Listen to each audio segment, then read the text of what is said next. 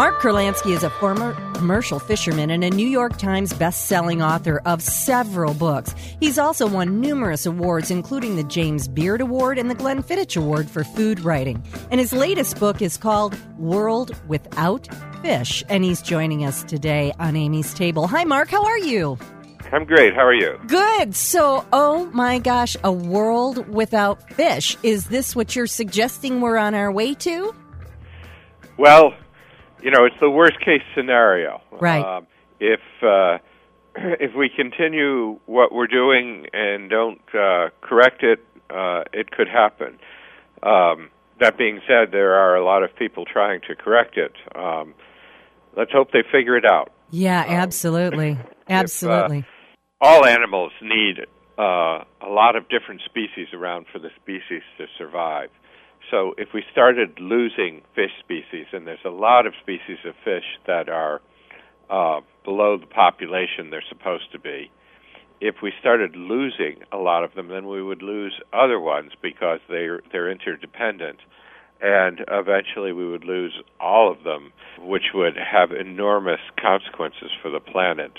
Seabirds would disappear, and the animals on land that depend on seabirds would disappear, and so other things on land would disappear, and the oceans would go back 550 million years to a time when there was nothing but plankton and zooplankton.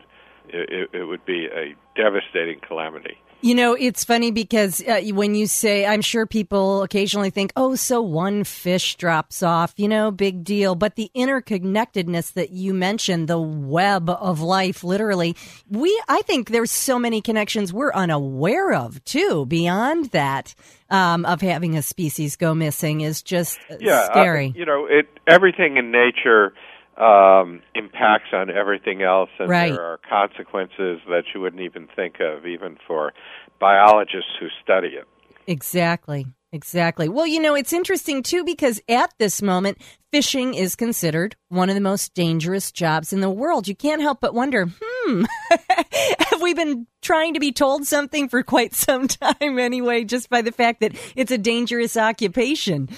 But you mentioned that there's a lot of people trying to correct this. What are some of the steps being taken to correct this dilemma? Well, within the 200-mile limit of the United States, and you have to understand that most of the fish we eat live within 200 miles of some country. And so most fish comes from waters that are regulated by somebody. And there's a variety of things from restricting the amount of fish that you can catch, to restricting the number of days you can work, to restricting types of gear, to shutting off areas for a certain time so they can rebuild. And all of these ideas have downsides, and what we're discovering is that a combination of them is what works well. The original idea was just to limit the number of fish that a fisherman could catch, but the problem there is that in most cases, especially with bottom fish, they're dead when they land. So if the limit is 1,000 pounds and you haul up your net, and you have 2,000 pounds, you have to take 1,000 pounds of dead fish and throw them away. And we're throwing away something like 27 million tons of fish a year, an estimated quarter of the world fish catch. So it's a tricky business, and things are never as simple as they seem, which is why I wrote this book, actually. I wrote this book originally for children, and trying to just explain very clearly what was going on and what would happen if we didn't fix it, and what we were doing to try to fix it, and what the problems were, and what you could do.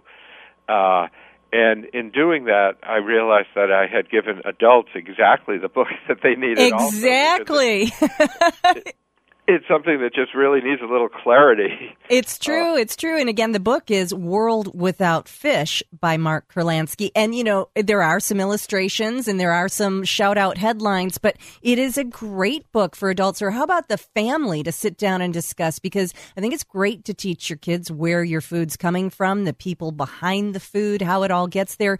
But, I think of it as a family book. Yeah. In the same sense as a family movie, a book that's for kids, but also for parents, and you can all read it and talk about it. Yeah, very important. And talking about it and making it happen is so important. Well, you mentioned some of the regulations and the governments that are overseeing the fishing, but of course, I'm not overseeing any of that at my house with my family. What can we do? What can we do to be part of the solution? If people always say to me, well, people who are concerned about these issues, they say, shouldn't we stop eating fish? And no, you shouldn't. Right. Because if everybody who was concerned about it stopped eating fish, then the only people eating fish would be the people who weren't thinking about this, and that would be really bad. What we need is for concerned people to buy fish in a very select and careful way. So that means that, first of all, you have to learn something about it so you understand what the difference is between a good fishery and a bad fishery. And then you have to identify that fish in the market, which is very difficult. There's a number of websites that I list in my book that'll help you, but they're very broad in general, and you need to know more. For instance, you can say don't eat Atlantic swordfish, and they're talking about swordfish that's been caught on a long line, but if the swordfish was harpooned, that's a good sustainable fishery that you ought to be supporting. So what I suggest everybody do is when you go to the fish market, ask them lots of questions. Ask nicely, but they won't be able to answer them in most cases. Mm-hmm. But if everybody does this, it will become understood in the fish business that this is what consumers want, and they will get the information for you. There's not that many middlemen involved in the fish business. It wouldn't be that difficult to get you this information.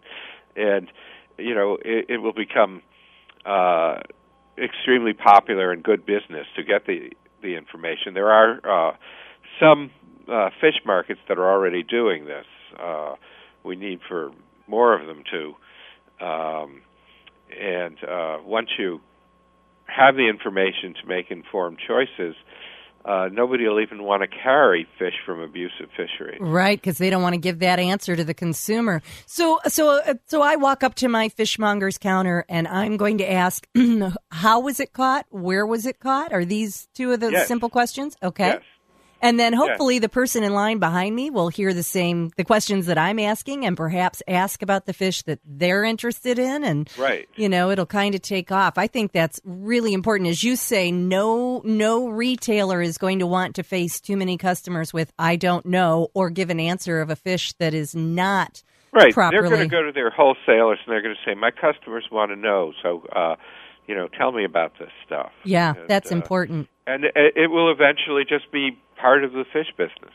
Well, I want to just kind of ask you to talk a bit about an interesting but sad situation, and that is the orange roughy. Can you just tell us about that before we let you go today? Because most fisheries are within 200-mile limits. It says most fish live in shallow water. Sea life is like land life. It's generated by sunlight. Plant life, it draws animal life. And that's where we've always fished. So these areas are very very regulated and very worn out. So there is this desire to go elsewhere into places that aren't in 200-mile limits, that aren't under a lot of regulations, and haven't ever been fished before. So fishermen are going to a lot of new places. And they discovered this orange roughy in very deep water off of Australia and New Zealand. And a warning sign should have been that they named it orange roughy, because it actually isn't orange until it dies. So they didn't even know what it looked like when it was alive. And it became very popular. I don't know if you remember, but there was a period when orange roughy was on every menu in every fish store. What wasn't known, a lot isn't known about deep water species. they're very slow developing, and this was a species that would live 150 years, and it didn't even begin reproducing until it was about 30 years old. So these fish that they were catching looked like normal fish, but it would have been like catching tuna fish that were the size of herring. Oh, wow. They were young fish that hadn't reproduced yet. And if you attack a population in that way, you destroy it pretty quickly. And that's what happened to the orange roughy, and that's why you're not seeing it on menus anymore. Wow. What a talk about a cautionary tale. Well, here's the book to talk about with your family, World Without Fish by Mark Kurlansky. It'll give you lots of information about what's going on in the fishing industry, what you can do to help stop the problem. I'm going to put all of Mark's information on amystable.com, but you can find more at markkurlansky.com. And Mark, thank you so much. Lots of sobering and interesting information today. Thank you. Thank you. Nice talking to you. Back to school is bittersweet. Most moms are torn between saying goodbye to a relaxed summer schedule and embracing the routine that the new school year brings. Why not celebrate them both with a fun end-of-summer girls' night out party presented with a back-to-school theme? You can set the tone with the invitation, create a hall pass, a report card, or a certificate of achievement to invite your friends. Along with the invitation, give your guests an assignment, too. Ask each mom to bring a photo of her from her school days and then use them as part of the decor. You'll have so much fun reminiscing about the styles, the trends, and the friends of childhood. And ask your friends to come dressed in their school colors or spirit wear from their alma mater. If you'd like to party with a purpose, you could ask each mom to bring school supplies to fill a backpack to help a needy child. And then I always say you want to have a party-themed playlist. Well, make it school-themed for this one. Greet your group with upbeat tunes that'll get the party started. Think about Be True to Your School by the Beach Boys or Principal's Office by Young MC. Me and Julio Down by the Schoolyard by Paul Simon or No Such Thing by John Mayer. There's lots of great school-inspired songs that you can include in your list.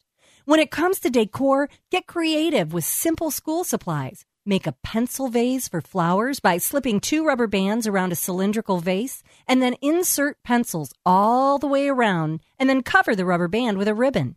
You can add water and flowers and you're done.